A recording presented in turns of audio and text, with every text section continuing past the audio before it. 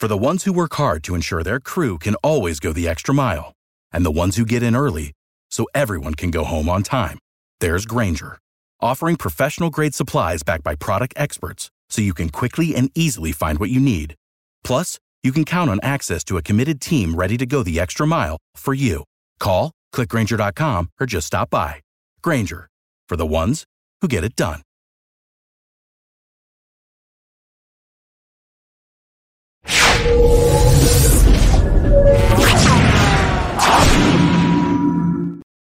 Good morning, everyone. Welcome in to the SEC Morning Report. I am Blaine Gilmer. Thank you so much for tuning in here to Southeastern 14, your home for daily SEC sports coverage, guys. Basketball got kicked off last night, and Blake Lovell and Chris Lee, of course, will have you updated on all that. Of course, we are in the stretch run here of the SEC. The SEC East could be decided this week. I believe the West could be decided this week as well. So we're getting closer and closer to knowing what the matchup in Atlanta is going to be. We're getting closer to the playoff push, all of this different stuff. And this is the place to get all of your action, guys, and all of your coverage of that action. So when you're talking about action, guys, you also got to talk about Bet Online. If you want somewhere that you can do a little bit of wagering, also get all your news, trends, all that kind of stuff, betonline.ag is the place for you. Remember, guys, the last of the major pro sports leagues is off and rolling, and basketball is ready to go as well. College basketball, as we said, tipped off last night. Of course, the NBA is in full gear right now. BetOnline remains your top spot for all your live betting action and contests. NFL, college football, UFC, and NHL are all in full swing. BetOnline is your number one source for wagering news, odds, trends, and predictions. All the hoops betting action, along with every sport available at your fingertips with both desktop and mobile access at any time. Head over to BetOnline today and remember to use our promo code BELIEVE, B-L-E-A-V, because we're part of the Believe Network now, guys. BLEAV to get your 50% welcome bonus on your first deposit. So put you halfway to a profit there, guys. Bet online where the game starts. Guys, today it is a Tuesday morning, and on Tuesdays here at Southeastern 14 on the Morning Report, we go over the numbers and we go inside the numbers to let you know what's going on in these matchups. And there are some exciting ones this weekend. We're going to touch on 3 games today. We may get into some of the numbers on some other ones later in the week, but the marquee games of the week, and starting where College Game Day and all the hype will be in a top 10 matchup here. It is going to be Ole Miss and Georgia in Athens. So we're going to look at the defense of the Rebels while the Bulldogs are on the field offensively. You can see right here, Ole Miss allowing 22.9 points per game on defense. These are SEC rankings, by the way, so that is 7th in the SEC. Georgia, 2nd in the SEC, 39.3 points per game. That dipped down below the 40-point average they were holding after they managed just to score 30 points on Missouri. And I say just 30, but Missouri defense is pretty salty, but Georgia actually did better in the red zone than they had done in previous weeks, and we'll get to that in a minute. Ole Miss can flat get out of the quarterback. Pete Golding has always been an aggressive coach. He's always had a front that'll play multiple fronts, and they'll do some stemming. They'll do some different things, and sometimes those guys in the middle, whether they line up Jared Ivey or whether they have JJ Pegues or whoever it is in the middle there, sometimes those guys can just be one-on-one matchups for guards and centers, and they do a lot of twisting and stunning. I mean, Ole Miss is very, very active up front, and you can see the havoc that they cause back there by way of sacks. So 31 on the year, that's 2nd in the SEC to Texas A&M. Georgia, very good at protecting the quarterback. However, they only had given up 6 sacks going into the Missouri game. They gave up 3 versus the Tigers, so that's something to watch. Can Ole Miss get to Carson Beck in this game? Even when they got to him, Missouri, he wasn't rattled by it, but man, it certainly if you don't have that clean pocket all day, it certainly gets that internal clock maybe speeding up a little bit faster, maybe rushes just a couple of your throws. There were a couple that I feel that Beck missed in the Missouri game that he was just felt maybe a little bit more rushed than he wanted to be, and missed just a couple of guys who were coming open if he could have held on to it just a tad longer and been a little bit more patient with it. Third downs. Ole Miss is not very good at getting people off the field on third down. They allow people to convert 39.8% of the time, which is, you would like that number to be a whole lot lower. Georgia is very good at extending drives on third down, and some of that as of late has come by the way of Carson Beck's legs. Yes, in this matchup, we think a lot about Jackson Dart being the running quarterback, but Carson Beck has shown repetitively this year that he has the ability if you want to lock up and play man coverage and turn your back to him, he'll take off and run. And also when they get him outside the pocket and move the pocket a little bit, he's not afraid to take off and put his head down and get a few yards if he needs to. So third down conversion, and part of that is because Georgia plays ahead of the chain so much, guys. They've been very, very good on first and second down. However, that was the opposite case against Missouri. Missouri had a very good plan. They loaded the box. They brought a bunch of pressure, and they kept Georgia off balance on first down. And Carson Beck and company had to convert some longer situations on third down. So can Ole Miss replicate that? That'll be something to watch. Ole Miss not great on the red zone touchdown percentage allowed, but neither is Georgia in terms of scoring touchdowns in the red zone. 10th in the SEC, respectively, for both of them, offensively and defensively. So which kind of relative weakness will step up and play better in terms of that role? And then the explosive plays, Ole Miss kind of middle of the pack there. They've allowed 38 explosive plays, 20 plays of 20 yards or more this year. Georgia is third behind only LSU and Ole Miss, who creates a lot of their own explosive plays offensively. So Georgia is only behind those two offensively in terms of explosive plays on their own. They had 5 of those against Missouri last week. All right, the offense for Ole Miss versus Georgia's defense. Everybody knows this is kind of the matchup that's going to be talked about the whole week. Lane Kiffin's offense, his offensive mind versus the brain trust that is the law firm of Smart, Schumann, and Muschamp over there in Athens, the defensive gurus. Georgia first in the SEC, only allowing 15.4 points per game. They surrendered 21 to Missouri. However, Missouri got to the red zone 3 times, only walked away with 14 points. So that is something that they have to be pretty good with. And then also when you're talking about, Ole Miss here, 38.3 points per game. They're scoring at a high clip. Georgia actually scoring a little bit more than them right now, but Ole Miss is certainly dangerous offensively. Middle of the pack, Jackson Dart, sometimes they'll hold the ball a little bit longer. Sometimes they'll scramble around, do things like that. And they've allowed 20 sacks on the year. So that's right in the middle of the pack there in the SEC. Georgia only has 19. They did have 3 this past week against Missouri and moved up from 16 to 19 on the year. They're 11th in the SEC. Third down conversion, Georgia's very, very good. That's something that they did manage to hold Missouri down last week and be able to keep them from extending drives when they needed to. Georgia holds teams to a SEC best 26.55% on third down conversions. Ole Miss not great on third down. And some of that may be because Lane Kiffin's not afraid to go for it on fourth down, as we know. So sometimes you got 2 downs, you don't have to get it all on third down, but only 36.28% on third down conversions. That's something to keep an eye on there. Red zone touchdown percentage.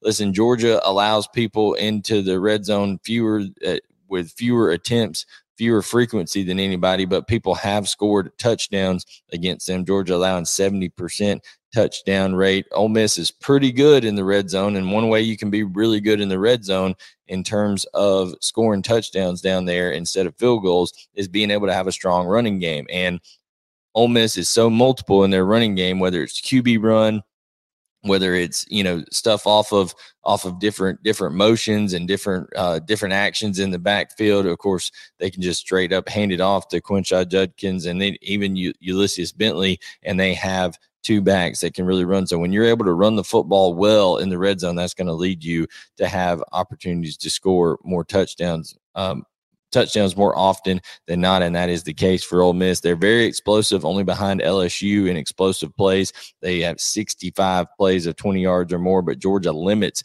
explosive plays very well. They did give up 5 of those against Missouri, however, though, so some definite things that they're going to have to work on. But that is the Georgia versus Ole Miss matchup in the numbers. Guys, listen, it's going to be a deal where both of these offenses are going to get theirs on Saturday. Make no mistake about it. If there's one play you can look here, it's probably the over, whatever the points is. I think there's going to be some points scored. However, the question is, how much does that third down matchup come into play there, where Georgia's been very successful of getting people off the field on third down, plus all the crowd noise, all that kind of stuff, and Ole Miss has not been. However, if it gets down into the red zone, which Ole Miss will get their trips into the red zone, it seems like Ole Miss would have an advantage there, especially when the run game of Quinshon Judkins and the run game with Jackson Dart himself, it just gives you extra numbers in the box, extra hats to get on people blocking. So that is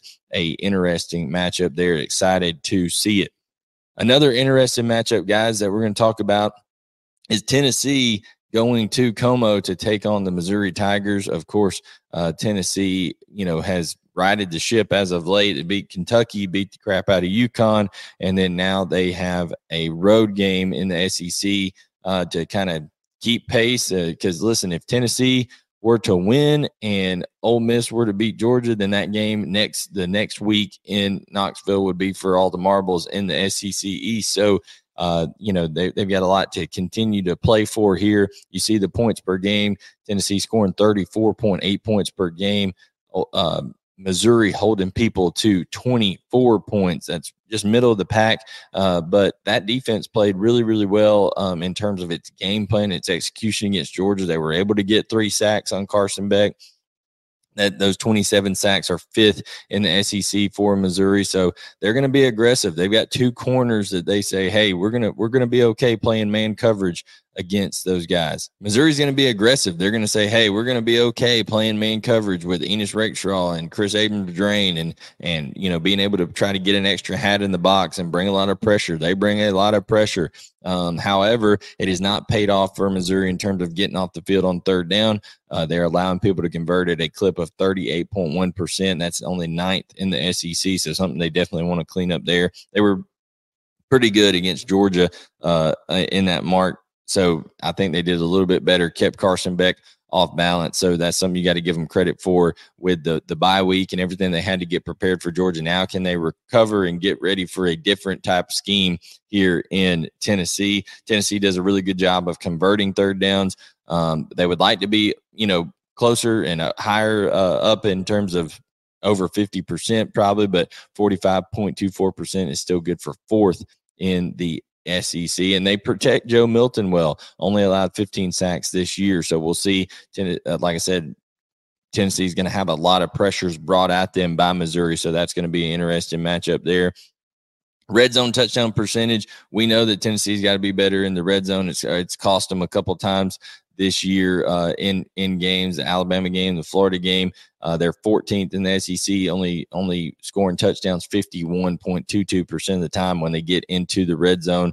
And Missouri's just kind of middle of the pack. They allow people to score touchdowns 53.13% of the time when they're in the red zone. Both these teams, the explosive plays have been a problem when it comes to Tennessee. Offensively, hasn't been able to generate them as much. 11th in the SEC, only having 38 plays of 20 yards or more. That's a far cry from what they had last year with that explosive offense they had with Hendon Hooker and Jalen Hyatt and Cedric Tillman and all of those guys over there. Of course, Brew McCoy's out this year with a leg injury now for Tennessee. And then you're talking about Missouri having allowed 43 explosive plays this year, and they gave up a fair share to Georgia last week as well. Now you have the Missouri offense. Luther Burden, as that ankle, totally healthy. He seemed to tweak it a little bit there in that Georgia game. Didn't do a whole lot after that. So we'll see how that goes for him.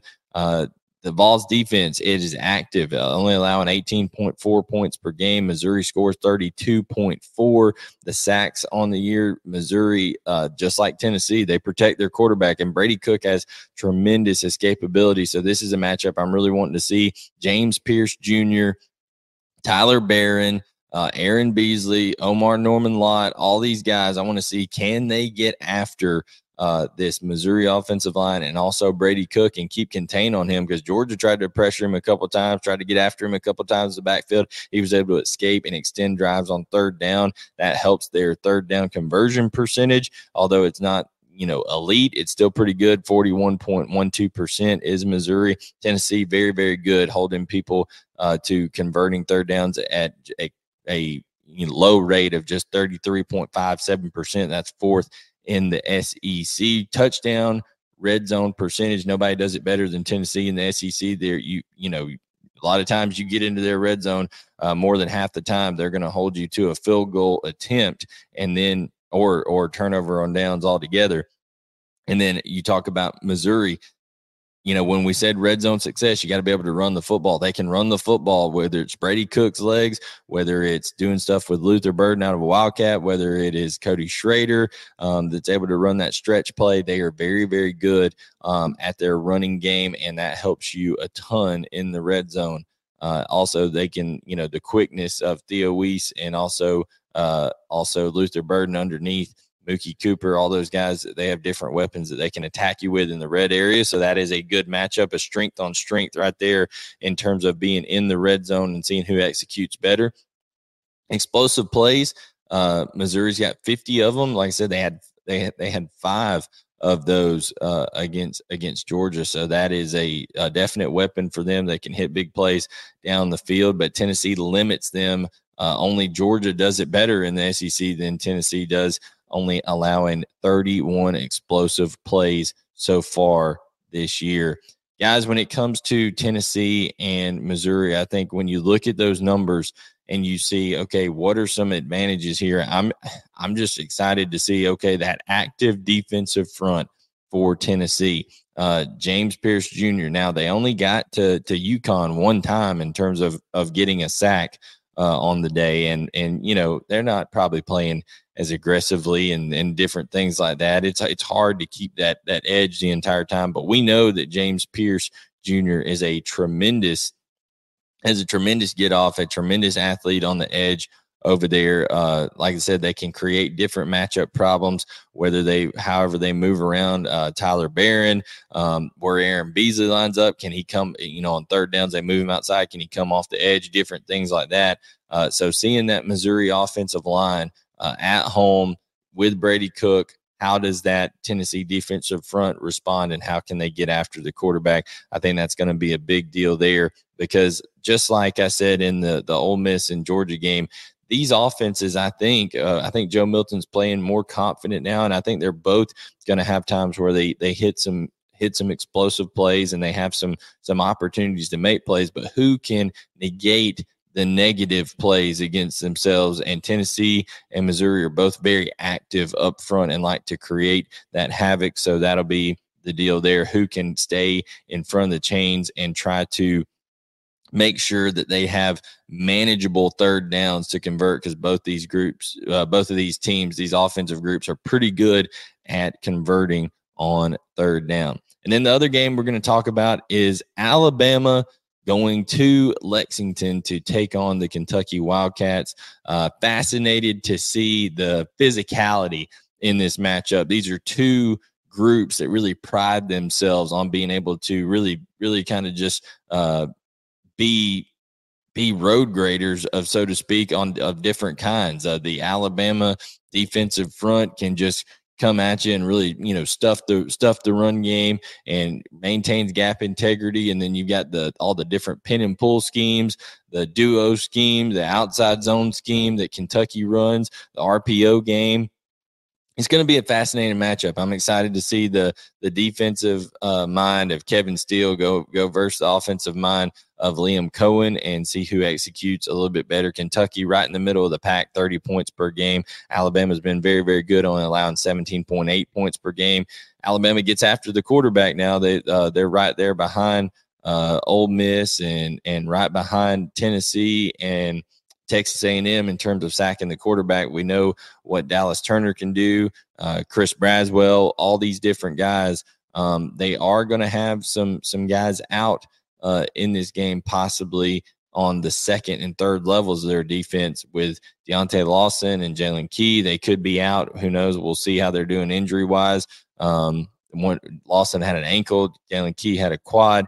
But if they do miss time or they are limited anyways, that just makes that defensive front for Alabama that much more important, trying to get to Devin Leary. And you would think Devin Leary, who's not known as a runner, maybe the sack numbers allowed would be higher for Kentucky, but he's got some sneaky escapability and be able to move within the pocket. That offensive line has protected him well. Only 13 sacks allowed in the season this year. That is second in the SEC.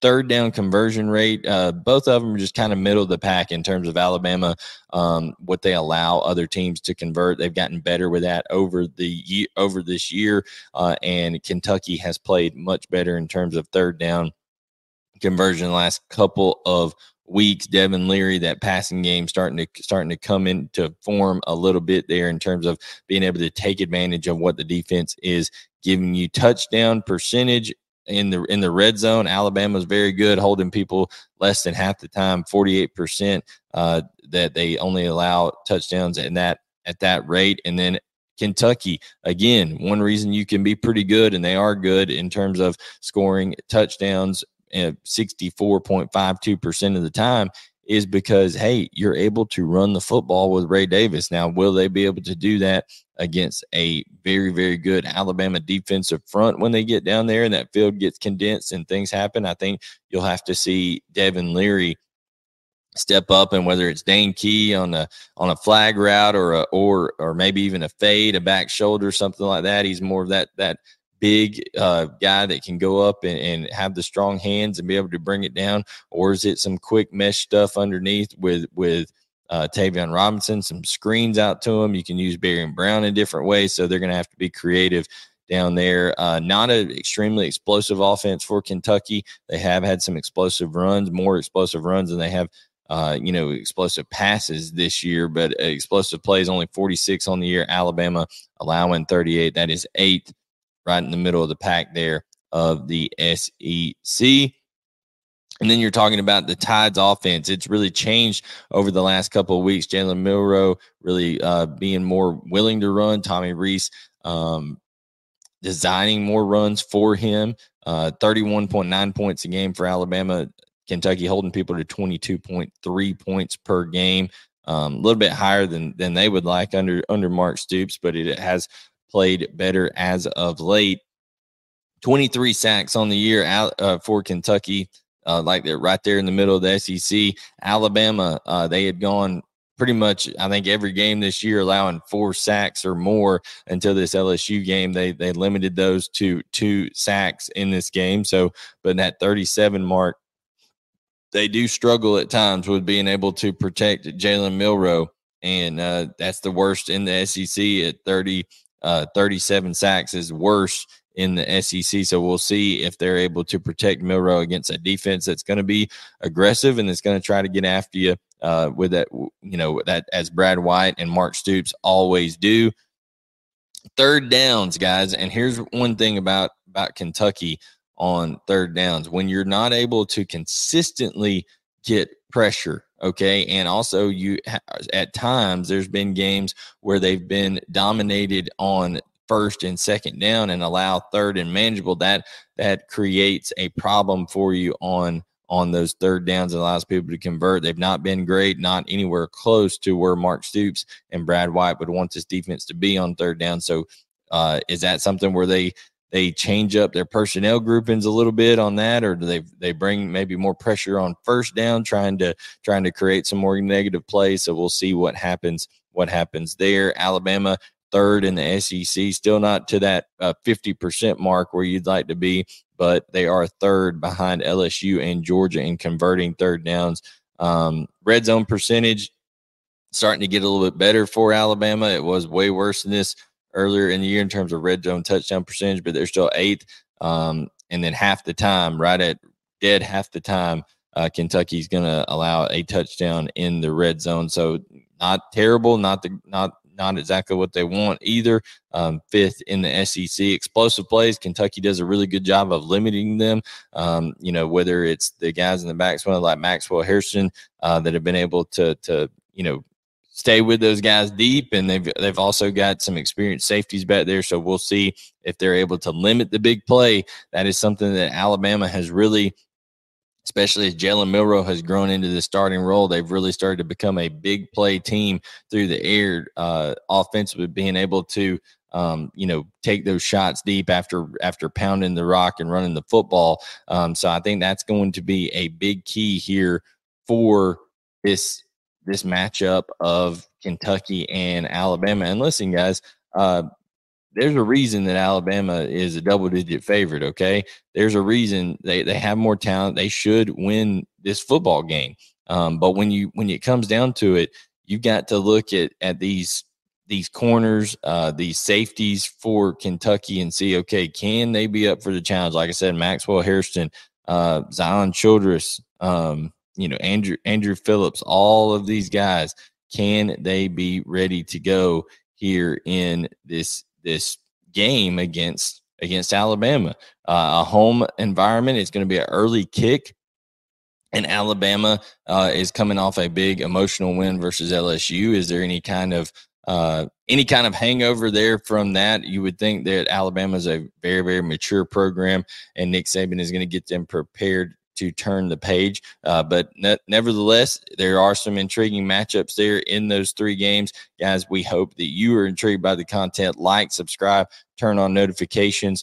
Appreciate everybody tuning in. All of that stuff is free, guys, with the liking, the subscribing, turn on notifications, but it helps our analytics tremendously. So support us. Tell a friend if you don't mind. If you love SEC football coverage, we'll be back tomorrow morning with another episode of the Morning Report. Make sure you check out Chris Lee and Gavin Schoenwald on the Daily Show later today, here in a couple hours. So like I said, lots of content. Blake Lovell is going to be doing his thing on basketball. So if you want to hear about SEC hoops, then this is also your home for that as well. Remember, we are presented by BetOnline. You can get all that information in the description if you want that 50% deposit bonus on your first, or 50% welcome bonus on your first deposit. So again, guys, thank you so much for tuning in. I'm Blaine Gilmer, and we will catch you next time right here on Southeastern 14.